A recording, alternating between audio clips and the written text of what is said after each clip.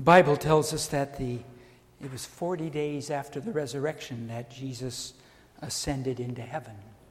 We just heard that in this beginning words of the Acts of the Apostles, which St. Luke wrote. And then it also said, Jesus said, "Wait here and pray that you may be clothed by the power from on high that I promised you, the Holy Spirit." And so they prayed for, turned out, 9 days. And on the 10th day, it was a Jewish feast day called Pentecost, and that was when the Holy Spirit came upon them. We are going to celebrate now that coming of the Holy Spirit next Sunday. We moved the Ascension from Thursday because so many people can't go to Mass on a normal Thursday. And so we moved it to today. That's why we celebrate. Appropriate for this coming Sunday to wear red for the Holy Spirit. So surprise Father Gary. They'll say, "My goodness, everybody looks like they're dressed for the Holy Spirit here."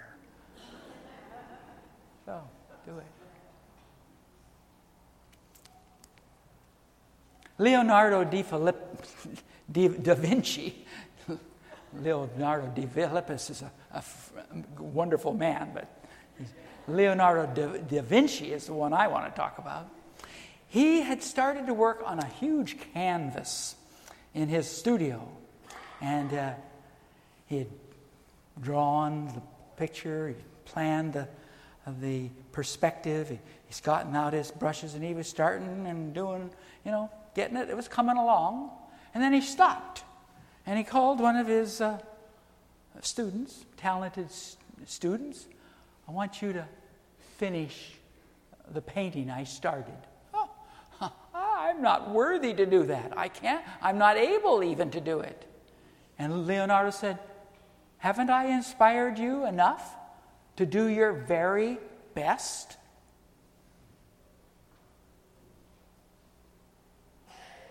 It's what Jesus has done. He started the good news 2,000 years ago of our salvation by everything he said and did, and especially his sacrificial death on the cross, which he didn't run away from. He could have. You and I usually would have. And his resurrection and his ascension, which is also called exaltation of Jesus at the right hand of the Father.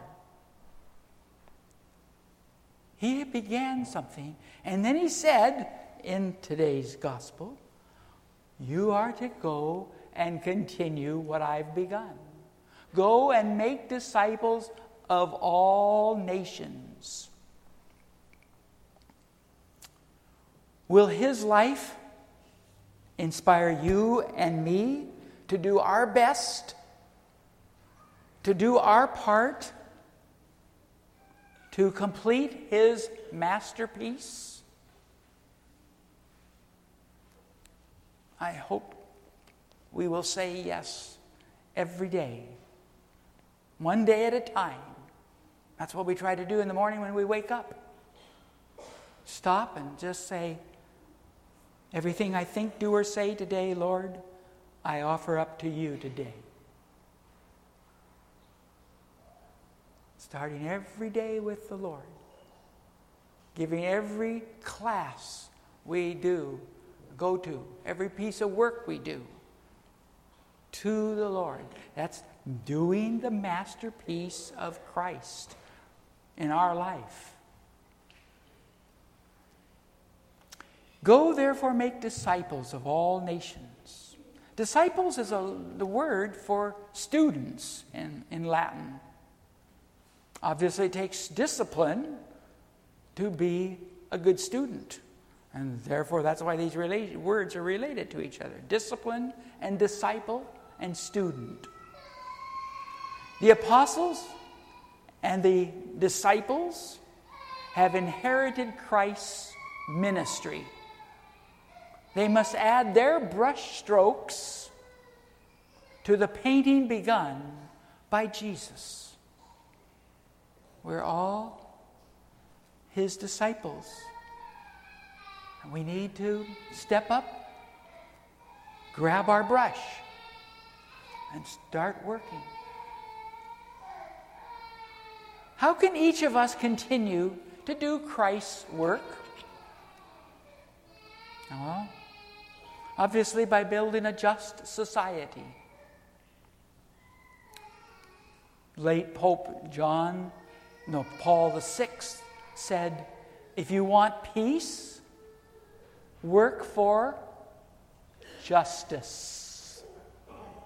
So often people want peace, but they use violence or indifference or other things that don't work. We have to use justice to make peace. And it won't even be easy, just even if you do, because a lot of people will turn away or ignore it or call you a phony. But do it anyway, because it's the right thing to do. Living lives of kindness. Kindness. Down in Grants Pass area, we have on our television a lot of stuff about bullying. And there was a thing about somebody had put on a Facebook, I guess it was, and they'd taken a girl's picture, and they then doctored it all up and made her look ugly and said, "You are so ugly, why don't you go kill yourself on Facebook?" You young people know this kind of garbage that's sometimes done by people, unthinking people. We've got to just stand up against that and say, go and be a friend to that person. Stay with them through thick and thin. Somebody knocks their books out of their hands, you help pick them up. Kindness. Respect. Respect is a word that means look again. Means again. Repeat, renew. Spect, these used to be called spectacles. Look again. Before you open your mouth and stick foot in it, look again. Put your hand over your mouth to help reinforce the good act. If you're going to blow up, be a Mount St. Helens, go out in the backyards. Don't do it right in the house. If you're going to lose your patience, go to the bathroom real quick and brush your teeth, whether you need it or not. I mean, it's even better than counting to 10 or 110. We need to be patient instead of reacting to everything. Don't react. Unless the house is on fire, don't react. Don't react. Don't react. Saves a lot of foot and mouth disease cures.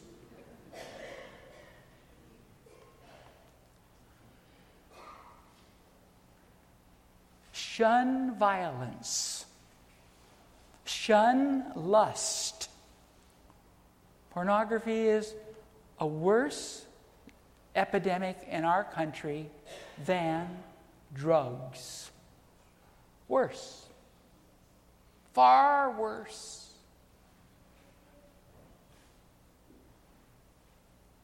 Advertising and some parts of the culture try to say love and lust are the same thing. Here's a poem for you. Love is a silence. Lust is a roar. Love is satisfied. Lust always wants more and usually different. Love always gives. Lust only takes. Love heals hearts that lust breaks.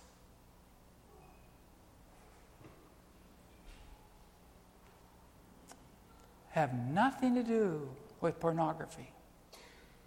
Curiosity kills the cat, makes an addiction you can't get rid of very easy. Treating with dignity the poor and vulnerable, and looking beyond our differences to the sameness that makes us brothers and sisters, all children of God. Another example of continuing Christ's work. I saw it on TV 8 years ago. I wrote it down and used it in a sermon 8 years ago, and that's how come I remember it. Western Oregon University, over here at Monmouth, and Central Washington University up by, I think, Ellensburg. Is that the name of the town? Ellensburg, Washington. The girls' softball teams were playing a playoff game. Softball game. When Sarah Tochalski hit her first ever home run, she sprinted to the first base as the ball cleared the fence. She was so excited, she missed touching the bag. At first, went past and then realized, stopped, and turned around quickly and collapsed with a knee injury. She had to crawl back to the first base, and her coach told her, we can't help you. We can't touch you. The coach talked to the umpires who said he could place a substitute runner at first, but Tochalski would be credited with only a single. The umpires said a player cannot be assisted around the bases by their team. Coach said to himself, it's her only home run she's ever hit in 4 years playing. She is going to kill me if I put a substitute in. I don't want to take it away from her. But her leg, I don't know what to do. He's talking to himself. But an opponent did. The Central Washington University first baseman, Mallory Holtman, the all-time home run leader in their conference, asked the umpire if she and her teammate could carry Tochalski around the bases. And the umpire said, nothing in the rule book says that an opposing team cannot help. Holtman and her teammate gently lifted the injured player and carrying her resumed the home run walk, stopping to let her touch the bases with her good leg. When they arrived at the home plate, everybody was cheering and a lot were crying. God's masterpiece continues to be painted. So grab your brushes and get making your mark. Amen.